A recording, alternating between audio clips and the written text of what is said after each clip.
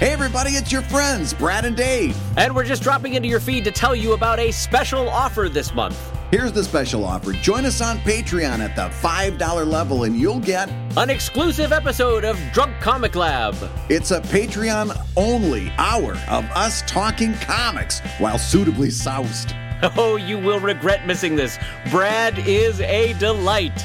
And when you join, you'll also get an ebook of how to make webcomics. That's right. This is our how-to book on web cartooning that's now gone through 4 successful printings at Image Comics. And when you join us on Patreon, you'll also get an ebook of the Webcomics Handbook. So now that's 2 ebooks you're getting. This one with over 200 pages of actionable advice and how-tos that you can apply to your cartooning today. So that's the scoop. Join us before Thanksgiving, November 28th. And get 2 free ebooks plus the exclusive episode of Drunk Comic Lab. Gang, you already know you love the show, and here is your chance to join us on Patreon and get 3 cool freebies. And if you're already at the $5 level or higher, all you got to do is stick around. You'll get your reward on the 29th. Now, everybody, let's talk comics.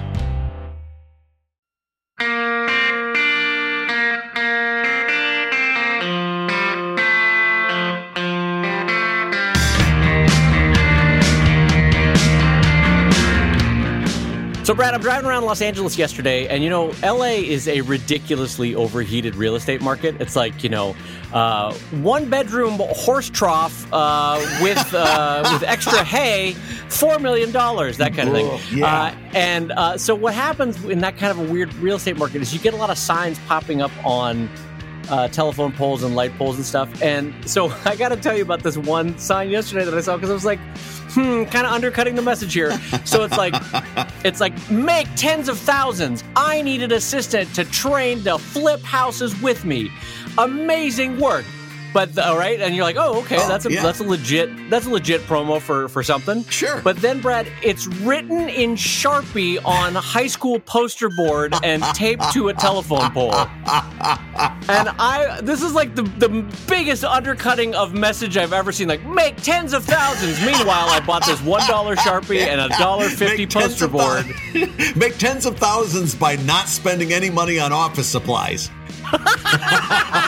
Look, you too can be a millionaire by stealing staples from the office. And please tell me that tens of thousands both had apostrophe S's. That'll just complete it. Yeah. To answer your unspoken question, yes, 1,000 typos or rightos. I guess it's a righto since it's in Sharpie. But just, Brad, imagine that. That's like those,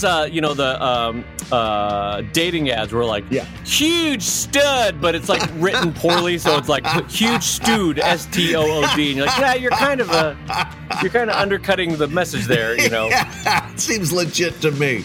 Yeah, exactly.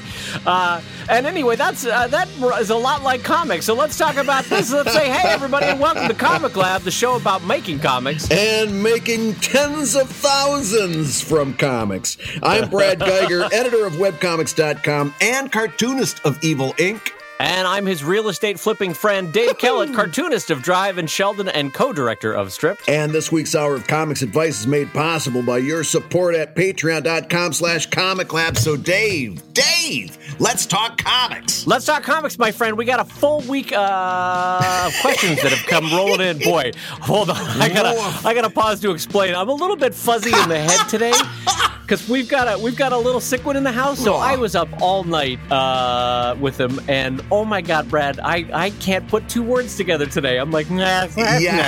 We were doing a little pre-show, and I got I got an indication that it's going to be fun listening to you try to think. Was the big giveaway, Brad, that I couldn't say the word Geiger when I was like, just like Brad Groger style. Groger? Who's Groger?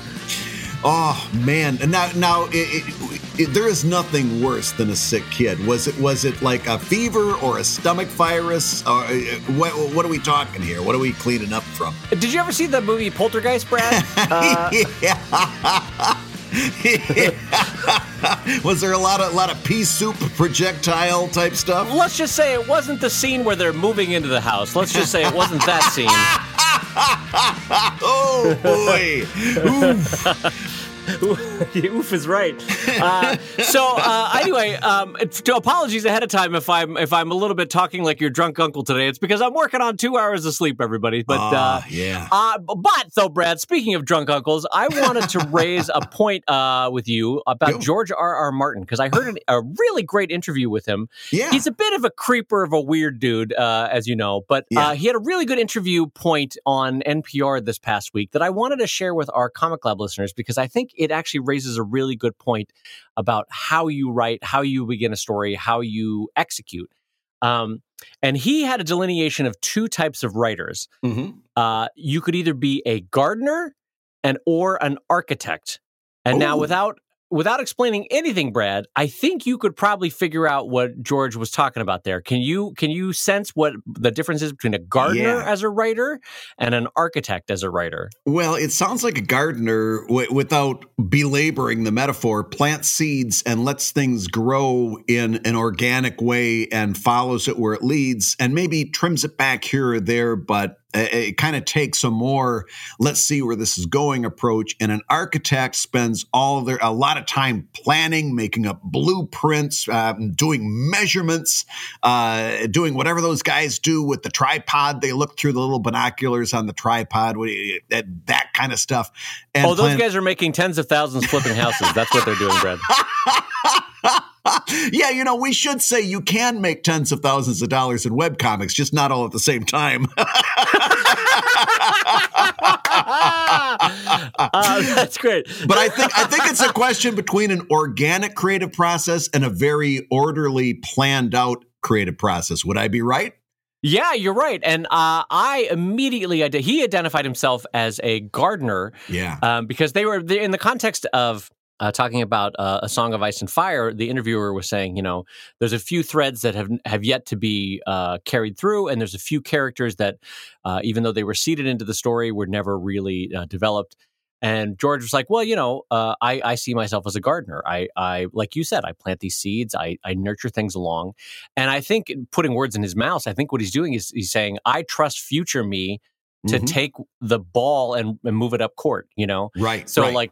And I have to say, I identify with that as a process, because with Drive, I have planted a lot of seeds that, even though I don't have the holistic vision of how they're going to grow, what the full plant is going to be when it grows, I know that future Dave Gardner will keep cultivating that and will find a way to make it work. Like, I know we've talked about this before, I know the big arcs that I'm going to hit, I know the big major points I'm going to hit along the way, but I really like this metaphor of a gardener versus an architect, because I think, and granted, every writer finds something along the way, but if you look at like J.K. Rowling's notes, she's very copious in architecturally planning out the Harry Potter stories. Like, again, I'm sure she found things along the way, but she knew by really careful planning where she was going to go, what she was going to do, what they were going to say.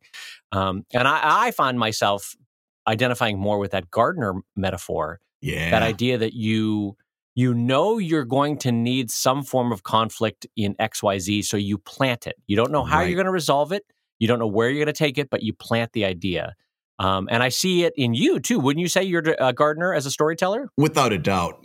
Completely. In other words, there's a bunch of... I keep, when I do my writing from sketchbook to sketchbook to sketchbook, I transplant pages from the old sketchbook into the new one, because there's so many things that gets carried over. And one of those is just a page full of... hanging threads or seeds, if you will. In other words, it's like, okay, don't forget this person did this, and at some point it's got to be either explained or it's got to come to fruition.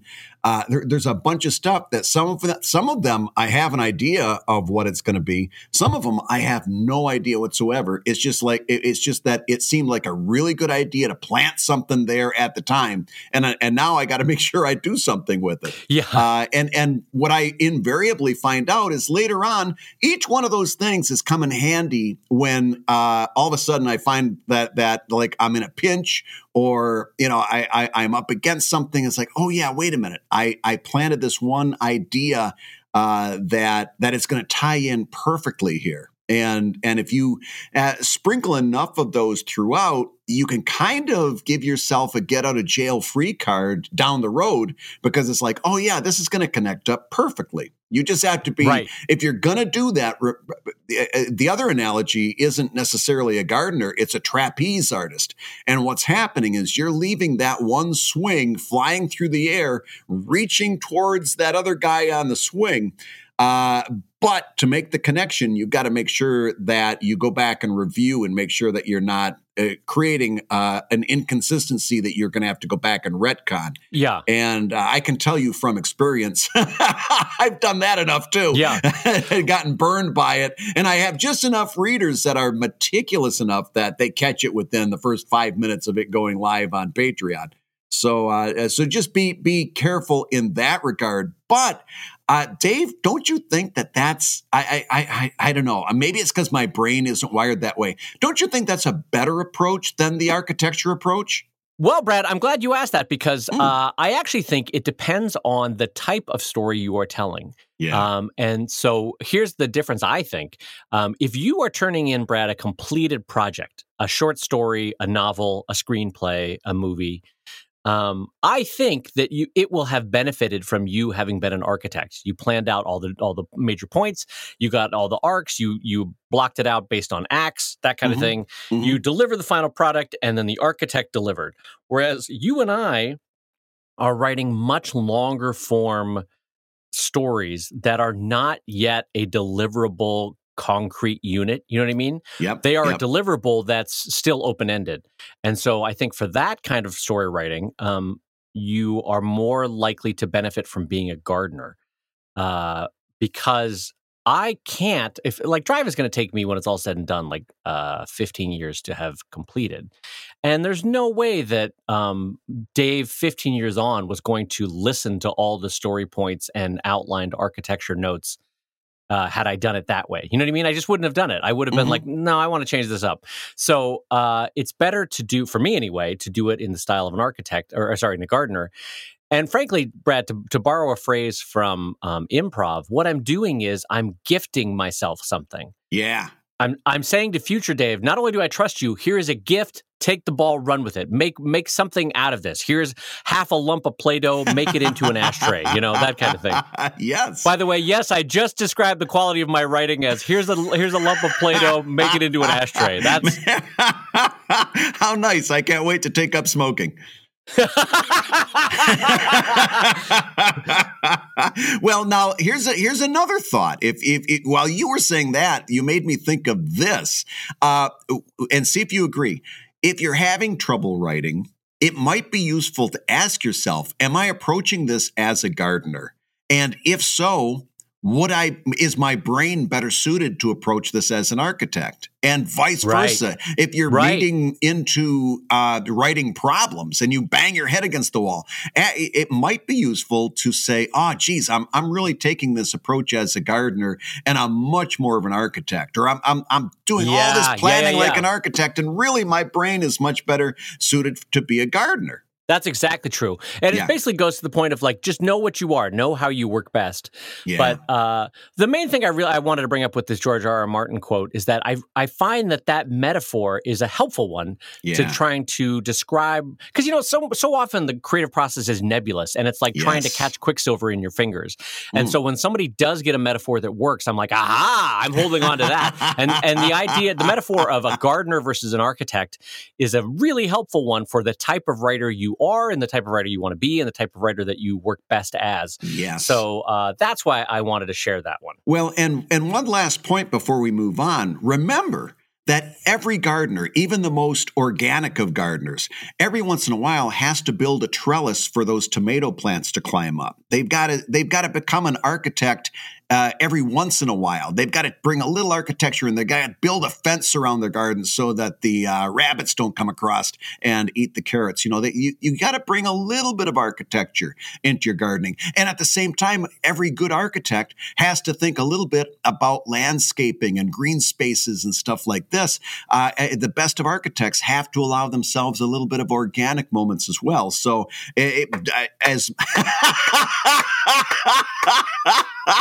I'm getting the slow clap from Los Angeles. Ladies and gentlemen, Brad Geiger. Brad Geiger. Yeah, in other words, don't get keyed into just one thing. Remember, even if you are the most gardener of gardener, take a little bit of time for that other side of your brain as well. You could do something good. That's absolutely true. Yes, yeah. Perfect, Brad. Perfect summation on that one. Fantastic. Well, I'm glad I'm glad I brought that through, because we have a question written in by one of our $5 backers, and I've been itching to get to it because it is a fantastic question, and it's a topic. We've had a lot of recurring topics on this show. This is a topic that we haven't hardly talked about at all, so I'm kind of eager to dig into it. You ready? Okay, yeah, let's do it. This comes in from Mike, and he says, "Dear Brad and Dave, love the show. Been listening to you both since the beginning of Webcomics Weekly. Glad to see you've each been making a go of it since then. Making a go of it. I see you. I see the subtle jab. See what he did there?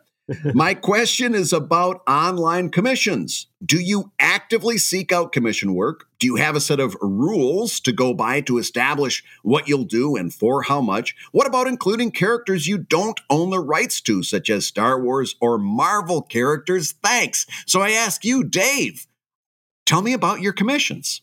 Okay, so this is a great question. I've literally never answered this question before, so this is fun to do. So I do now do commissions based on Sam Logan and Jake Parker convinced me a couple years back at an Emerald City Comic Con, like, hey, why don't you start taking commissions? It's worth a few $1,000s a year. And they're fun to do. And I was always like, nah, I don't want to do commissions. I just want to do the things that I want to do. I was frankly, Brad, I was very fussy, I guess is the word, or I don't know. I was like, I just want to draw what I want to draw. That kind of thing. No, I get that. I get that mindset, though. Yeah, but it was a little bit closed-minded in the sense that, like, on some level, I needed to trust my readership that they might have fun ideas in the wheelhouse of things that I like to draw, you know? Mm-hmm. And so anyway, I opened up commissions, great fun. And then I started to get more of a systematic way of handling it. So now what I do, Brad, is I try to do commissions only in certain chunks of the year because it's kind of like email, Brad. If you check email once a day, it's really efficient and you're done in 20 minutes. Yeah. But if you constantly listen for the ding, ding, ding, and you check every 10 minutes, that process not only breaks your train of thought, it takes you 40 minutes over the course of the day to do email. Yes. So what I try to do with commissions is I do them in specific chunks. Like I know that people are going to want to gift them around Christmas. So usually around that time of year, I will open up commissions. I know that they are big sellers in Kickstarters. So around that time of year, I will open up commissions. And the other time I do it is San Diego Comic-Con. Mm-hmm. It's a fun one for me personally to see someone open up the envelope for their ordered commissions. So I like to do them for San Diego. Yeah. So there's 3 or 4 times a year where I open it up. And what I do is I have 2 consistent forms that I use. One, a physical form. If someone's at a convention and they say, hey, do you do commissions? I can hand them a sheet. It literally is an ordering sheet that says single character, black and white, single character color, single 2 to 3 characters, black and white, 2 or 3 characters color, that kind of thing. And then I have them write their email, their text messaging, so I can say your commission's ready. And then I give them a brief description. And one of the caveats that I do is I say, look, know the artist that you're requesting this commission from. Don't ask me anything skeevy. Don't ask anything like weird. I'm not Brad Geiger. I'm not going to draw that for you. Oh, man, those are the funnest ones. I say, no, you want to go to the next table over. That's Brad Geiger. He'll be happy to draw that. Oh, it involves a wombat. Yes, Brad will definitely incorporate that into the drawing. Yes. Yeah, you're talking to the right. Yeah, bring him right over to me. I'll handle that. Brad's like, you're literally rubbing your hands like, ooh, another wombat commission. This is great. Licking my chops. Yeah, exactly. And sir, how much peanut butter does the wombat have? Okay, great. So anyway, because you have to set your limits, and to the question asker's point, they had asked, do we do commission characters from other IP, that sort of thing. I tend not to, unless it's really fun and creative, and this is what I mean. Sometimes people will say like, hey, I would like you to draw my dog Bowser, but draw him in the as though he has a dog Iron Man outfit. And to me, that's enough of a creative step away from the IP where I can make it fun, where I'm not just drawing Iron Man, that kind of thing. I have done once or twice, but I'm like, you're commissioning me as a cartoonist, so have me draw my stuff. That's more fun, that kind of thing. Yeah, that makes more sense. That's my generalized attitude. Yeah. But now I've been talking too long, Brad. I want to hear about you because you are a much more established and I feel like have it more keyed down or keyed up rather, commission artist. So tell me how you handle it. How do you do it? Well, very much the same, although I came to it a little bit different way. Very similar to original art. I was offering original art, and it was not selling particularly well. And I made it into a Patreon reward, and now it's a huge driver of Patreon pledges, which really seemed anti-logical to me. And so I thought, well, maybe I'll do the same thing for commissions. And I set up a level at which you get a commission at a certain amount. And it was a tremendous driver. In fact, I had to cap it off or else there was no way I was going to keep up. And I much the same way as you, I had a pre-written kind of guideline. So when you first sign up at this level, that says, okay, you're at this level. Here's what we're gonna do. Here's what we're not gonna do. All right, and always in a commission, even though I have we were joking around about it, but it's absolutely true. I have much more broad level of the topics that I will accept than Dave does. But I still put a little caveat in there, and I say I reserve the right to politely decline any idea, anything that I'm not comfortable with. It's no harm, no foul. But it's just like, nah, I put that right up front so they know that that's a part of the deal. It's not a big deal. It's just that, nah, I don't want to do that. That's not going to happen.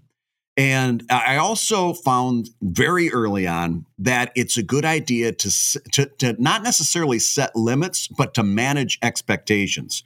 So I'll say in my commissions, no more than 2 figures and a simple background. In other words, if you say that you want 2 figures shaking hands in front of the Spanish Armada sailing down the fleet, right as Godzilla rises up from the sea, yeah, that kind of thing. Yeah, it's like, no, we're not going to do that, and we're not going to do more than 2 figures. Sometimes it's like they want a whole group scene. It's like, nah, I can't do that because literally it'll be the only thing I'm working on this entire month. So manage expectations. And then what I found for my commissions is very helpful is to keep the patron involved along the way. So they will send me a write-up of what they'd like. I'll send them back at that point any adjustments that I think need to be made. Like, okay, we got to scale this back a little bit. This is a little unreasonable. Once I go from that, then I come up with a scene in my mind and I'll sketch it out. I send them a screenshot of the sketch and I say, okay, this is a scene I've got in mind. What do you think? Once they approve that, then I go on to the inks.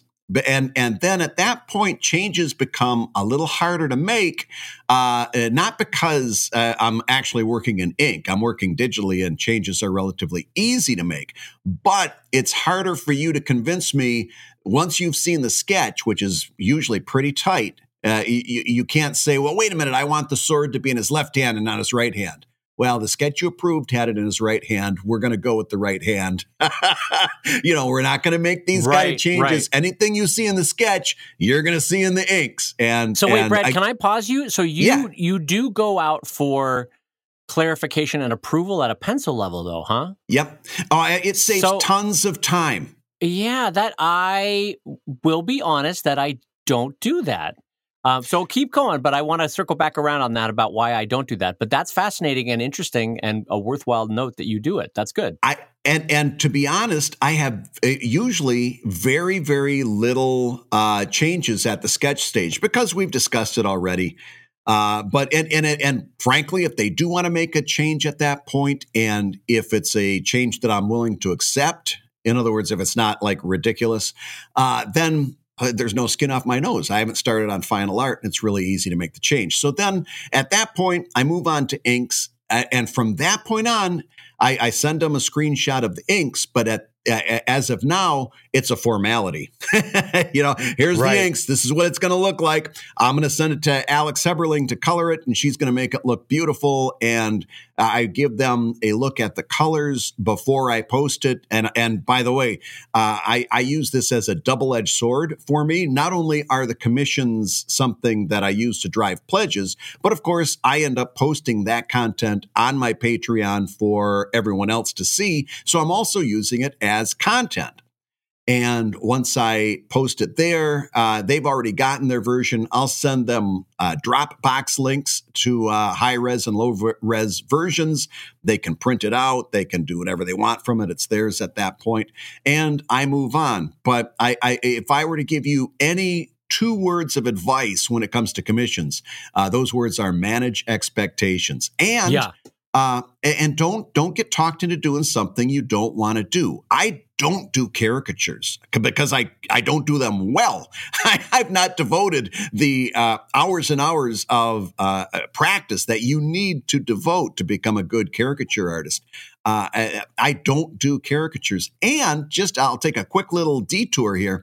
I try not to do licensed characters, not because I have a problem with it. Like, I don't mind drawing a Spider-Man, or I don't mind drawing Luke Skywalker.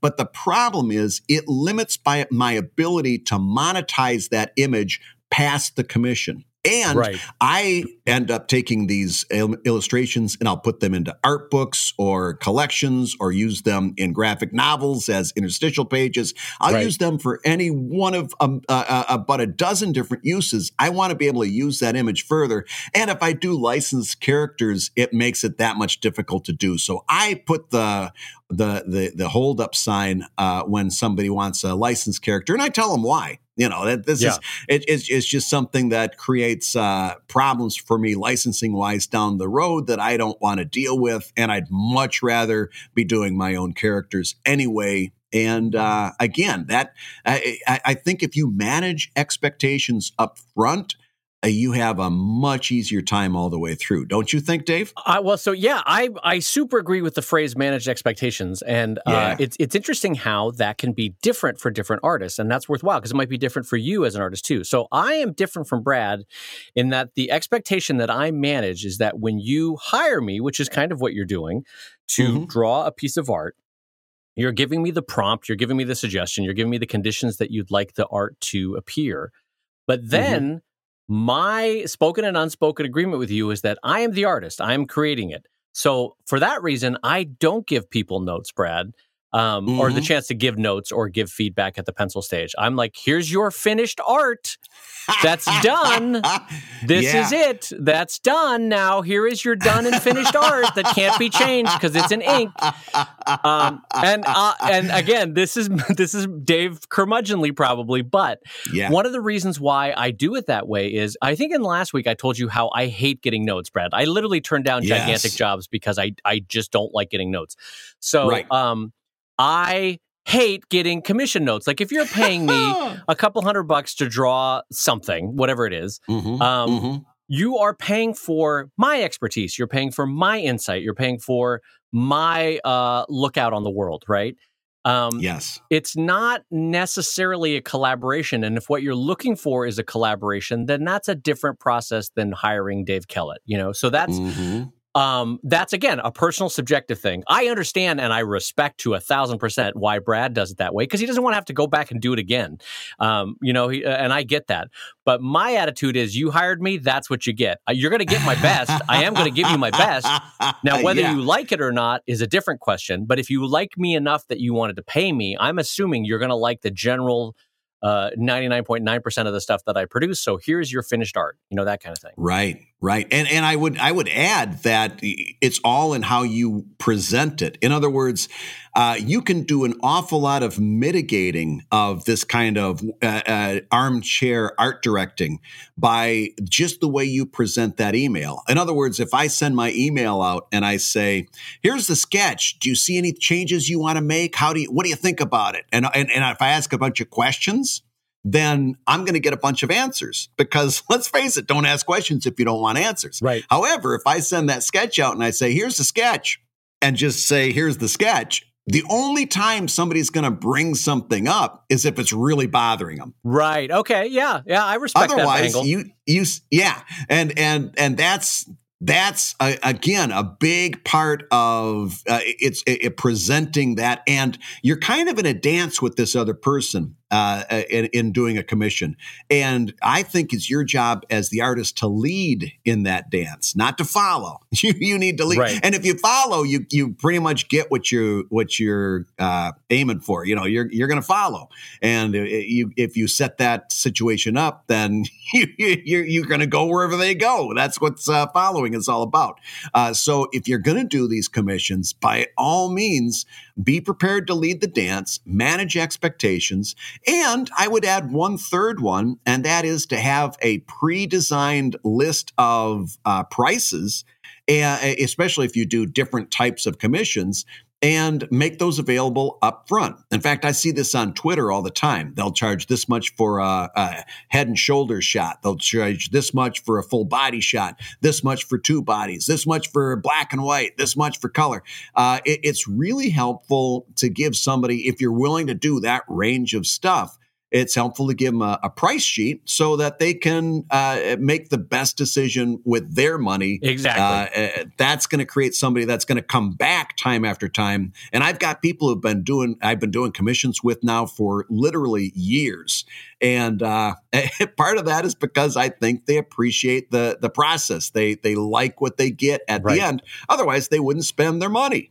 Yeah, I try to make to finish that point that you started so excellently. I try to make it like a Denny's menu where you literally see what you'll get for $200. You'll see what you get for $300, that kind of thing. So I do samples of like, here's what I did for someone else at that level. Here's what I did for this person or that person.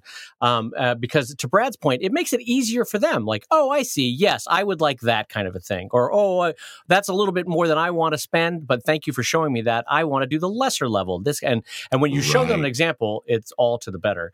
But I also want to say one other thing on prices is that Brad makes excellent use of reusing the art as either in art book back material or that kind of stuff, right? And I have again, the greatest respect for Brad for being able to do that. There's a lot of times with my commissions where I can't make use of that in the back of a, say, Sheldon book or the back of a Drive book. But what you have to do, and keep this in mind, is Brad's pricing, I'm sure, keeps in account, hey, can I use this somewhere else? My pricing very often keeps into account, hey, I know that I cannot use this somewhere else.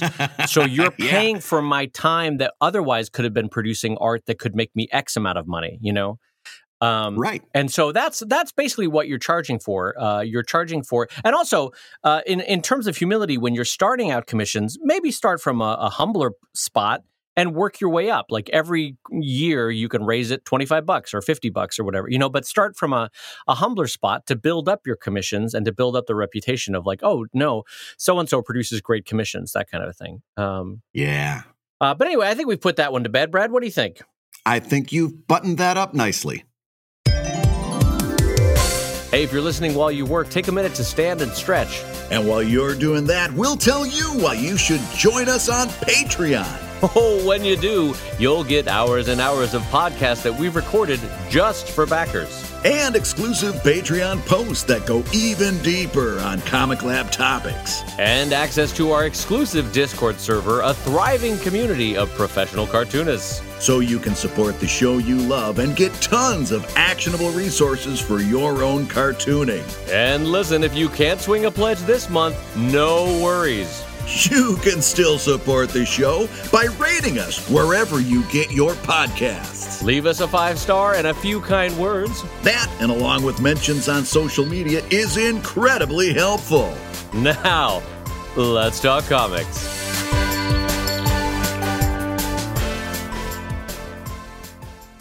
Dave, I got to tell you, this show is once again being sponsored by our good friends at Wacom, and they're going to be our sponsor through the end of the year. And I couldn't be more not only happy, but I'm going to be honest with you, prouder of that fact. As you know, both Dave and I have Wacoms in our studio. Dave always points out that I've got a Wacom sitting on my desk, and he's got two of them over there on his desks. And you always point out that you've got one more than I do. Did you ever notice that? Brad, it's not a contest, but it's actually 3. I have 3 Wacoms in my studio. It's not a contest, though, Brad. But no, I got to say, it feels good to have Wacom as a sponsor because obviously we both use their stuff. We endorse it strongly. We couldn't recommend it any more strongly than we already do. And it's just I'm looking down at the Wacom on my desk right now, and I'm feeling the Wacom love. So it just feels good to be brought to you once again by our friends at Wacom. And Dave, I think you've got another question from our Patreon backer. I do indeed have a question for you, Brad. This comes in from Angela, who writes, "Hello, Brad and Dave." I almost said hello wrong. Good job, Tired Dave. So Angela says, "I work at a library, and I've been listening to Graphic Novel TK." That's another podcast, by the way, that I heartily recommend. Delightful and really informative. Yes. Anyway, Angela says, "Both places talk about how reviews help determine if a book will be bought by a library or a store. This can be reviews from places like Kirkus and Publishers Weekly, smaller reviewers, or the comments left on Amazon and Goodreads. Do you suggest to your readers to leave reviews? Do you send out books for review? You guys are great at tracking stats, so have you noticed whether it makes a difference? If you don't send out reviews, why?" Brad, Angela's question is fantastically good. Yeah. Do you want to tackle that about reviews in general and ratings on Kirkus and Publisher Weekly, and on how you handle reviews and ARC copies and that sort of thing? Brad Geiger, go. Yeah, this is all about a question of knowing what business you're in. And my business is not quite so much bookstores and libraries, although I certainly don't turn down those sales. And I'm a big fan whenever somebody from a library makes a purchase, because I do support that 110%. The fact of the matter is, most of my business, not only for Evil Inc. After Dark, but for the mainstream Evil Inc. series as well, most of my sales come from Amazon. And also directly through Kickstarter and direct through sales on my site. But in terms of the sales that I don't have a direct hand in, it's Amazon. So I am not spending any time sending out copies for review. I don't care if Publishers Weekly ever sees it. I experimented with Goodreads for about a month and got no traction there. Although I know it's a fantastic community and I love what I see happening there. It just wasn't happening for me. The only part of this that I participate in is the part that I've actually seen traction and I've seen positive things happen from it. And that is, I will encourage my Patreon backers and my Kickstarter backers, once they get their book, to, by all means, especially the Patreon backers who may have bought it through Amazon in the first place, to sign in with their Amazon account and to leave a user-verified review of the book. That I've seen having very good results. That has worth to me. The rest doesn't have a whole lot of worth, at least for my business, the way it's set up.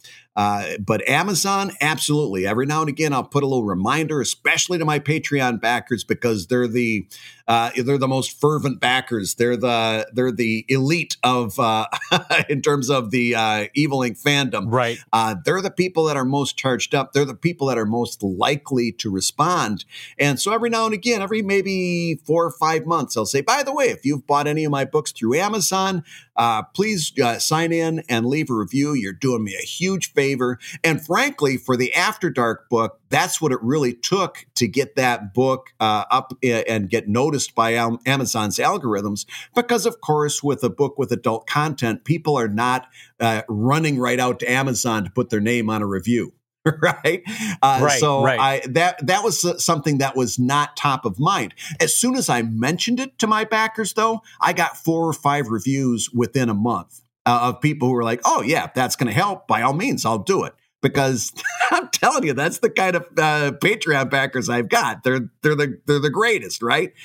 So that was, and then after that, I in my category, I would get in the top 10 after that very easily. Once sales started picking up, it would go up to the top 10 in its category, and of course, then that kicked out a bunch of more sales. So I try to make a note of that to do every 4 or 5 months, just because it has such an impact on sales. The rest of what she's talking about there doesn't really enter into my sphere. What about you, Dave? Well, Brad, from time to time, you use a phrase that literally makes my heart go a titter because I'm like, that's exactly what I would have said. Oh, that's exactly what I would have said. And when you first answered this question, you said, know what business you're in. Yeah. And literally, that was my exact phrase that I was going to answer this question with. And rather than getting mad of like, oh, Brad stole my answer, I was like, Brad used the exact phrase I was going to use. Oh, what a dreamboat. So anyway, Brad, this wedding ring comes right off, Brad Geiger. Anyway, you got to know what business you're in, and I want to emphasize on this because it is critical to how important reviews are or are not in your business as an author. So Brad made a 1,000 good points following this, but I really want to drill down on know what business you're in. So someone who is working in traditional mass publishing, reviews are critical because you are trying to get out to tens of millions so that 1 million or so will see the review, of which 100,000 or 10,000 might be influenced by the review, so that 1,000 buy that review, right? And you want that process repeated over a couple dozen times to increase your sales by 1,000, 10,000, 20,000 over a couple different reviews, right? And also, I'm just going to interrupt you for a second, and I don't want to derail you, but there's also a matter of time involved. Your book comes out, it's got to be bought at that time. It's got to have book sales, so it gets up in the bookstores. Yes, you have a window, Brad. I think that's what you're trying to say. You have a window to get to it. Yeah. Again, dreamboat reaction over here. So no, I'm loving everything Brad's throwing down. So yes, you have a limited time window. You also have the limited attention and focus of your publisher and marketing team, right? Like you have X amount of time to get this thing moving, or else they're moving on, right? They're like, "What? Another book coming out? See you later, Brad Geiger." Yeah, we got 4 more books we're working on now. You had your chance and you blew it. So you've got to get reviews, and you've got to get those Publishers Weekly write-ups and those Kirkus stars, because if you don't, you very quickly get washed out by the next 1,000 books that are coming out in that system, right? Whereas what Brad and I do, and the lifestyle, frankly, that we propose, which I find more satisfying, is a direct author-to-audience interaction. And so what does that mean? That means I've already built my audience. I'm not trying to reach out to anyone new necessarily. I already built my audience. Now what I'm going to do is I'm going to try to sell to a percentage of them. 1%, 2%, 5%, maybe ideally of my readership is going to buy a book, right? Now, that also means that I keep the lion's share of the profits. On a $50 Drive hardcover, we don't need to go into super brass tacks on the numbers, but let's just say Papa keeps the lion's share of that number, right? I was holding my breath. I'm like, is he really going to, we going to get into numbers here? I mean, I don't necessarily mind, but anyway, but compare that to a traditionally mass distributed author who, we can grab a bunch of different numbers, but let's just say they'll get $1 out of a $15 to $20 book, right? Yes. And so because a lot of masters have to be paid there. The bookstore has to make their money. The distributor has to make their money. The publisher has to make their money. The agent has to make their money. If there is a lawyer at 5%, they have to make their money. If there's an international agent, they have to make their money, right? All these different people, a publicist, they have to make their money if they're separately hired. So you're ending up with $1 on an average book. Even a New York Times bestseller, you're getting $1 out of that book. So what that means is, because I just did the math in my head right now, if you're selling 150,000 copies of a book, Brad, you as an author are making as much as I make when I sell 3,000 copies of Drive. Wow. So I don't need to make reviews and start things. I don't need to do all that because I'm not trying to reach 150,000 people. Right. I'm just trying to reach, of the tens of thousands of Drive readers, I'm trying to convince 3,000 to jump in on the book, you know? Yep. And so it's a very different business model once you look at it that way. And you realize, oh no, Dave, I mean, like, listen, like Brad, I'm never going to look a review in the mouth, right? It's going to, that was a terrible mixed metaphor with looking a gift horse in the mouth. Look a review in the mouth. I'm never going to look a review in the mouth. That's a weird. That came out really weird. Anyway, I'm never going to look askance at a review. I'm never going to turn down a 5-star Kirkus whatever thing. But it's not. It's never going to happen because I don't have a publicist and a publisher behind me, like getting it in front of that Kirkus reviewer. Mm-hmm. Right. That's never going to happen. And also, the review itself, while lovely, while super helpful, doesn't really move the needle on how many books I sell because I'm selling, again, to an audience that I've already built, that I can already reach. It's direct artist to audience. And so I'm just tapping into that pre-existing audience to sell a book. Brad, am I wrong here? You're right and wrong. Everything you said is right. Up until not looking a review in the mouth, I will look a review in the mouth. When's the last time somebody reviewed your stuff and got it right? What's the last time somebody took a look? I can tell you one because I still use the quote on my books.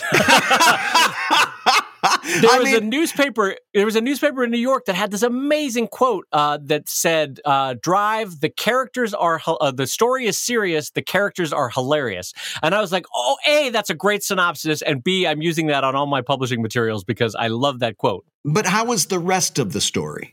I mean, did they get the rest of the review was fine. Okay. I guess my point is every time I've been reviewed, it's like, okay, this isn't quite right. They're getting this wrong. You know, I've never had a review that I thought, they did a really good job of summing up my work. Yeah, no, you're right. Yeah, it's usually like Brad Geiger, who draws animal comics. No, I don't. who lives in New York. Nope, don't live in New York. He's childless. Nope, I've got kids. You know, like none of the facts are ever right. The story is always mangled. Or worse yet, the review starts with crash, bang, zoom. Holy comic books! Brad Geiger's drawing people in capes. Exactly. Even with Raina selling 18 million copies of books, she still gets reviews like "Bang Zoom, comics aren't just for kids anymore." And you're like, God. Drive off a cliff already. That same headline was used in 1980. Yeah, but yeah, you're for the most part, you're absolutely right. It's not a thing to turn down, but I don't put any brain space towards it. I don't spend any time wondering if I'm getting reviewed or what. I've exposed my ignorance plenty of times on this show. I'll just expose it one more time. I had no idea what Kirkus is. You could have told me Kirkus was a breakfast cookie, and I would have said, "Okay, give me some with my coffee." I don't know what Kirkus is. Brad, it's a breakfast cookie. Good. If it comes in vanilla, I'll take 2. Well, here's the dirty little secret, Brad. Aside from, let's say, I'm going to be generous and say, aside from a dozen cartoonists that work in traditionally publishing, aside from those dozen for whom I am personally jealous of their careers, aside from those dozen, everyone else is looking at the numbers that we make doing it the way we do and going, "Oh, that's a really good system. I like the way you do it." But don't get me wrong, I would kill for Raina's career. She is literally the best cartoonist of our generation in terms of impact, and she's selling 18 million copies. That's amazing. So I'm incredibly jealous and delighted by her career. But aside from maybe a dozen cartoonists, everyone else is like, so it turns out I don't make a lot of money from publishing, and turns out I am going to need that job back at Target. So if I could get that, if you could pass me that clipboard back, I'll go back to stocking. I've gotten a couple of those emails too.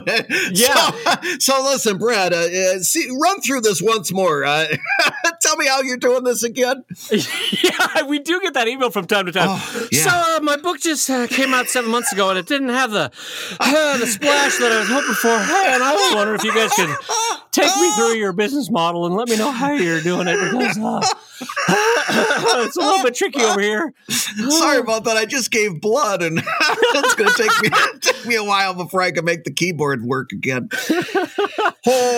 So now that we've insulted a whole bunch of people, we've got time, Dave, I think, for another $5 Patreon well, no, you know question. what? Because the piss and vinegar is up in me now, and I want to finish this thought. Good. Is that the thing with traditional publishing is that it's aside from books for kids, yeah, it's really hard to make a career in traditional publishing comics right now.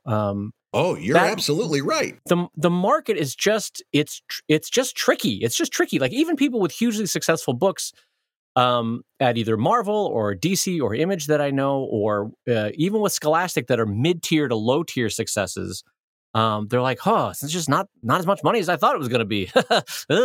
And so, it's hard for everybody. It's hard for Brad and I. Like we're joking about it now, but 6 to 12 months from now, we could be running scared as well. So it's like the whole idea with reviews is that it's a part of a system that for us, it just doesn't seem to make sense for the vast majority of artists. Don't you think, Yeah. Brad? Isn't that the best way to say it? Like, it just doesn't work for the vast majority of people. Well, it's wasted energy too. I would take that energy that somebody else might be spending trying to get reviews and sending out free copies of their book and all this other stuff.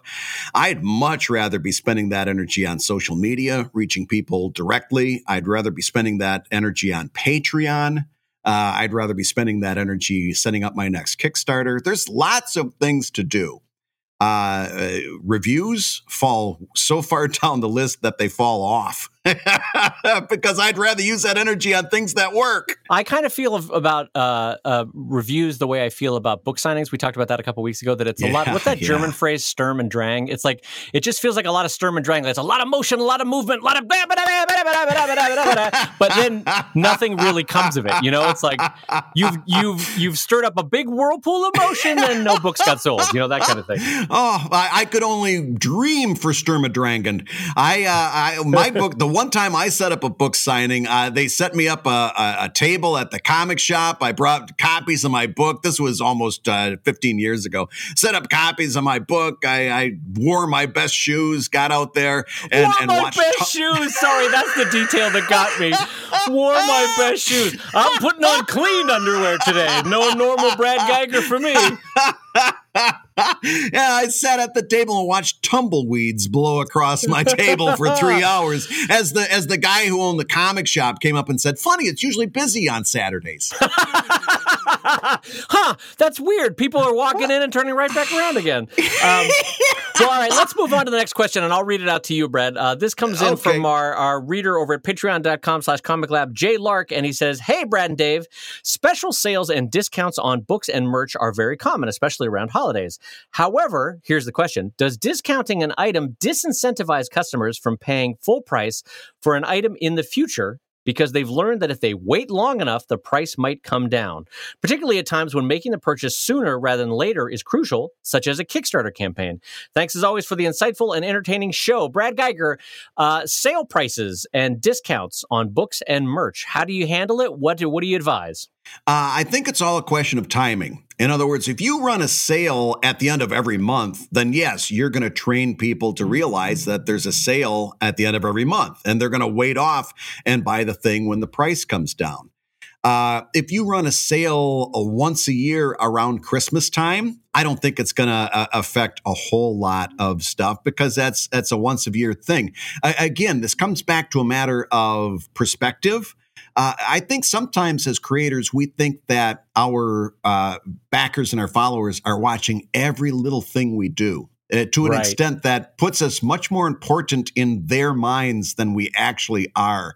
I think there's a lot that we do, and all you got to do is run a Kickstarter for a month and then get that email from a backer on the 31st day saying, "Oh, I didn't know you were doing a Kickstarter," to find out that they're not paying attention to every little thing we do. They're not even paying attention to the big things we do for 30 days. Right.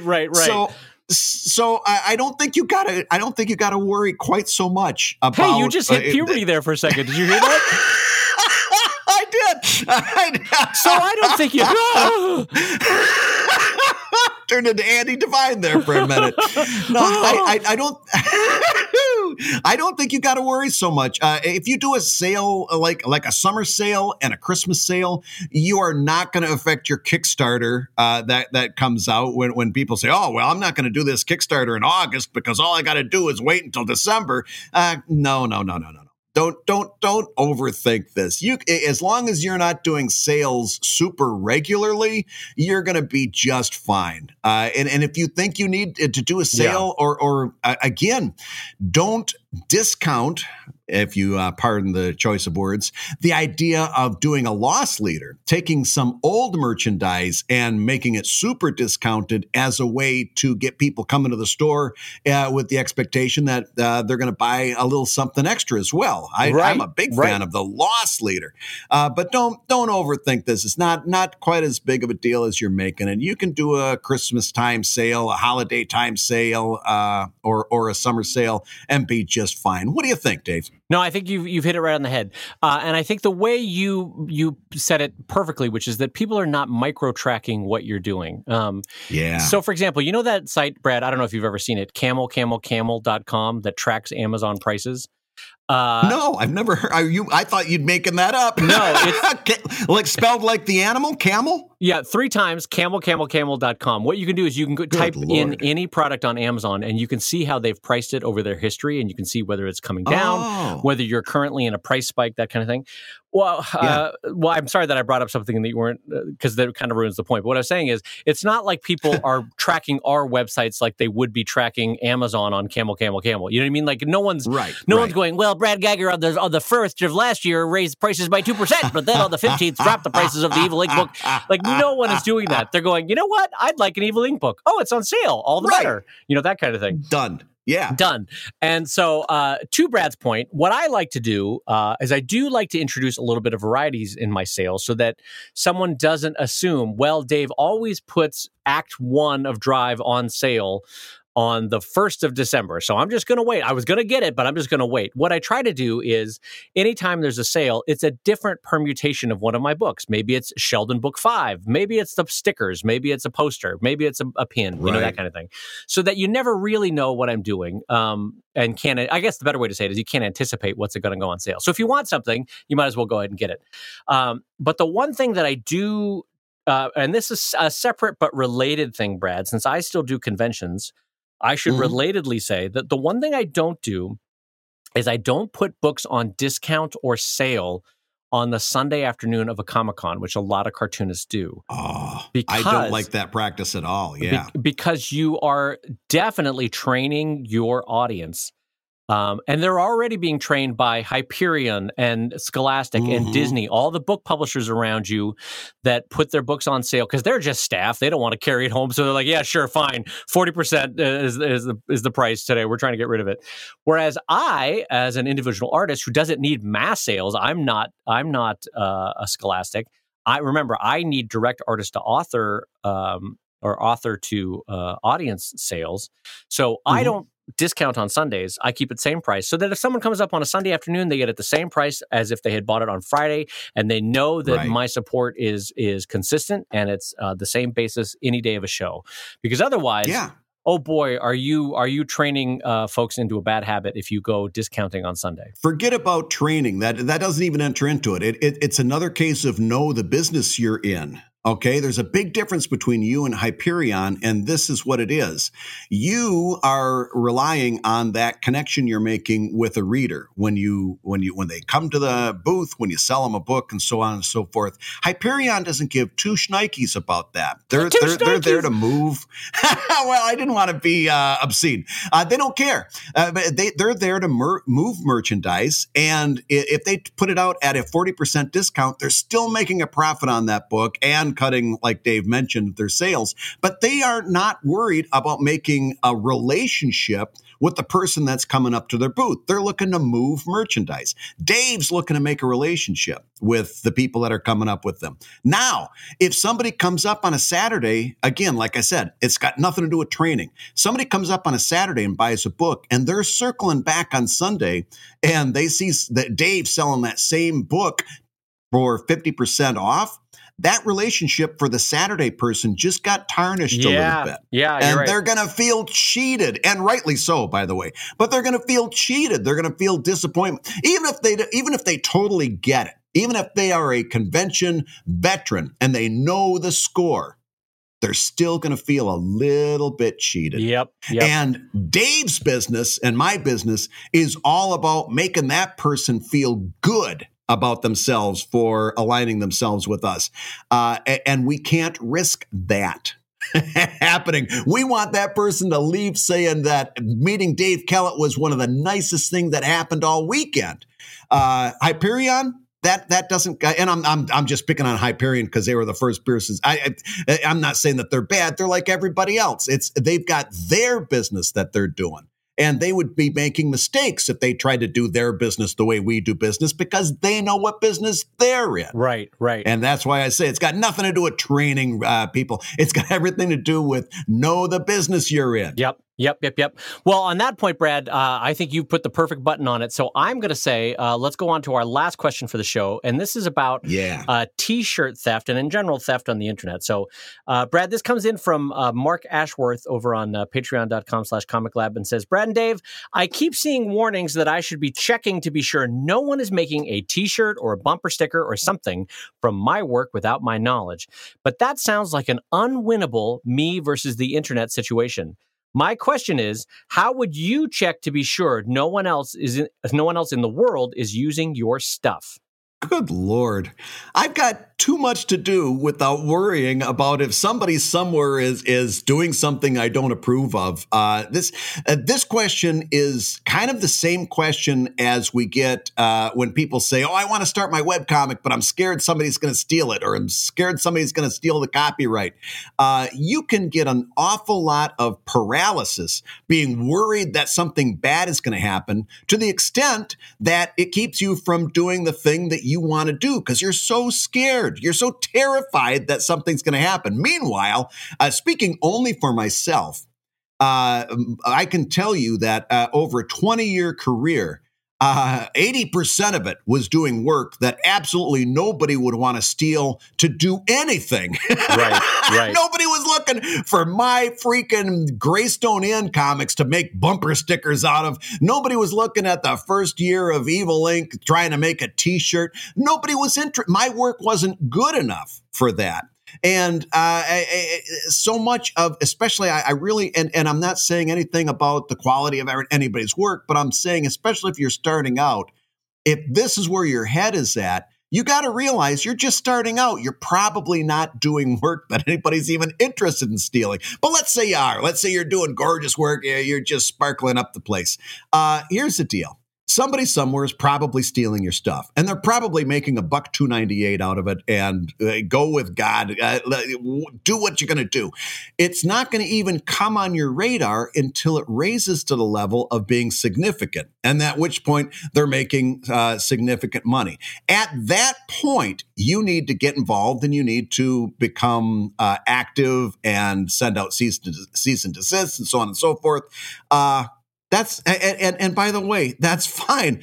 All they really did was showed you that there's a merchandise model that you should have been thinking of if you haven't been doing it already, right. And maybe you ought to be going in that direction and pursuing that. Getting your nose out of joint because they made a few bucks. It's disappointing, and when it's your art, it's grating, and I totally get that, but letting that derail you from getting your work done and getting doing the positive things in your life and building your career. I think the amount of time that people spend worrying about this topic is counterproductive. Yeah. What do you think? Well, I think first of all, Brad is a far better artist than I am because he said 80% of the stuff that he's produced never could be made into merch. I'm going to one-up him and say 99.999% of the stuff that I've produced over 20 years of cartooning could not be merchandised in any way that could make someone more than $1. I've tried. Right. Let me tell you, I've tried. If I can't do it, they're not going to do anything with it. So I've had a couple of, Brad, and I'm sure you have too, puns or one-liners or jokes or something where someone could lift the text out of my comic, put it onto a shirt, and I've seen it on Redbubble or 9gag or whatever the hell it is. Sorry, I got angry there for a second.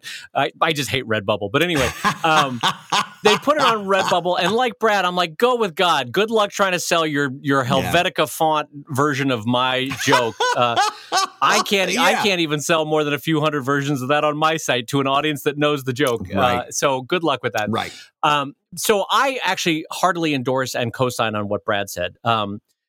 Do they exist? 1,000% they exist. Mm-hmm. Are they making money on it? Yes, they are. Yep. Are they making a ton of money? No, they're not. Is it money that you could have made or could now somehow tap into? Probably not.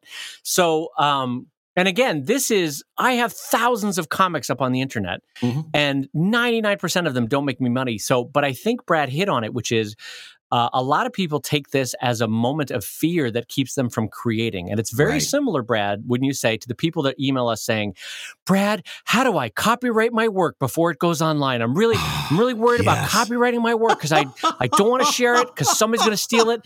And it's like, listen, I can tell you, I don't know who you are, but I can tell you right now, it's probably not that good of an idea. Just put it out there anyway and get started, right? Yeah. And even if it is a good idea, you still have rights within the U.S. system at the point of creation.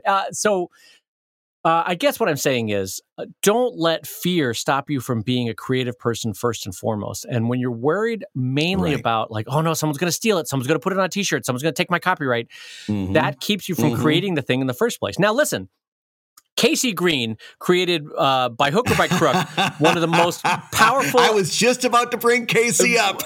Casey created one of the most powerful and effective memes, probably on a lark. I haven't asked him in a long time about it, but it was probably like everything else, one strip that he did, and it was like, all right, well, that's that. I'll go on to the next strip. But it took off, right? Now, he since has had to hire lawyers and licensing folks to track down the stuff. But let me tell you, it's only because it is literally the biggest meme online right now. You know what I mean? And will be for another couple of years. Like, we're going to be seeing that as we go to our grave. Our grandkids are going to text us like, hey, how's school going? And they're going to text us a meme that says, this is fine. You know, that kind of thing. So what I'm getting at is, though, like, worry about it when you become Casey Green. Don't worry about it when you haven't picked up your pen yet. You know, that kind of thing. And realize that what happened to Casey, although it's uncomfortable and it was nightmarish for Casey kind of won the negative lottery, right? It was like getting hit by lightning, not in that it was a fluke that he came up with such a great image. He's a very good cartoonist. That part was not a fluke. The fact that it struck the zeitgeist the way it did and took off, that's kind of like winning a bad lottery, right? I don't sit around wondering if I'm going to win a bad lottery. It's just not going to happen to me, right?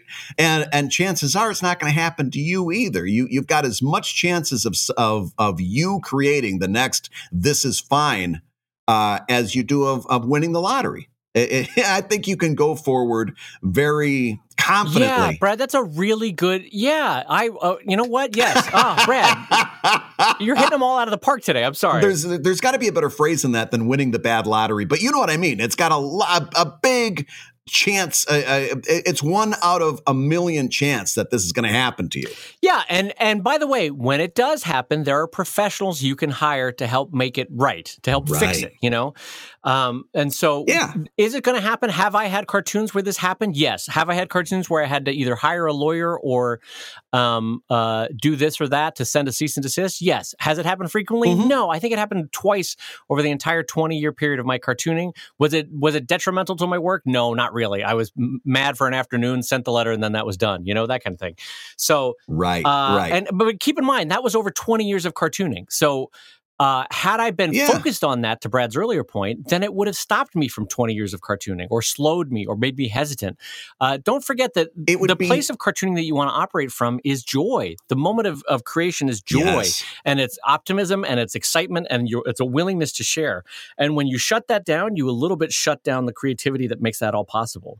Yeah, it would be like, to bring that metaphor home, it would be like buying a lottery ticket and then on the way home buying a brand new Lexus and stopping and buying a newly flipped house from a guy with a Sharpie marker in his hand and stopping along the way and, you know, buying a helicopter. And when all these bills come in, you say, well, that's okay because I bought this lottery ticket.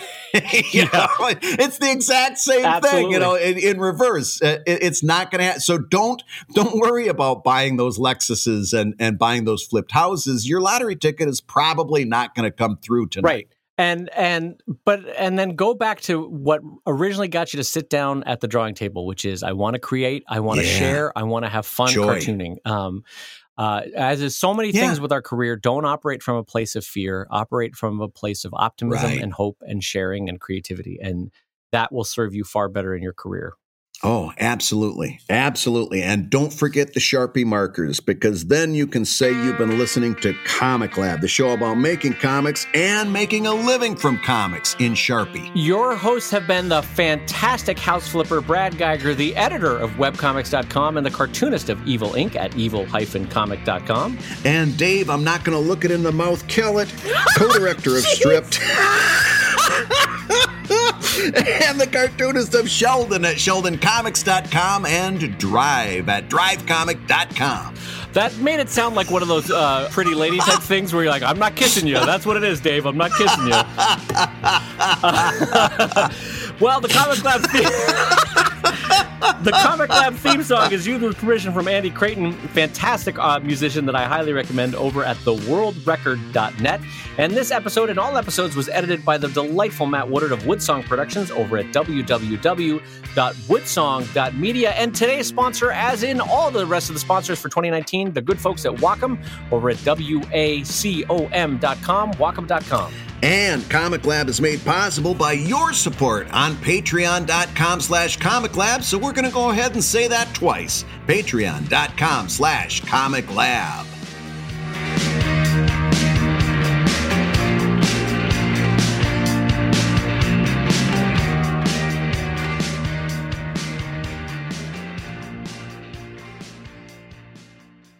Okay, so Brad, I would like to commission you for some artwork. Yes. Go ahead. So how much for a single Captain Heroic? How much would that? Well, don't even mention prices right now. So here's what I want. There is the wombat needs to be sexy. It needs to be in a bikini. Captain Heroic walks into the bar, sees the sexy wombat in the bikini. Okay, now hold on. I brought some props I would like you to include into this commission piece. So here we go. I need this 1986 Lexus how-to manual. This is how to drive your Lexus. This is important for reasons I won't go into. I need you to include this very large ballpoint pen. I need you to include this baseball hat, this very specific baseball hat. Are you comfortable with this drawing so far, Brad? Are we still on the same page? It depends on where you want me to put the pen.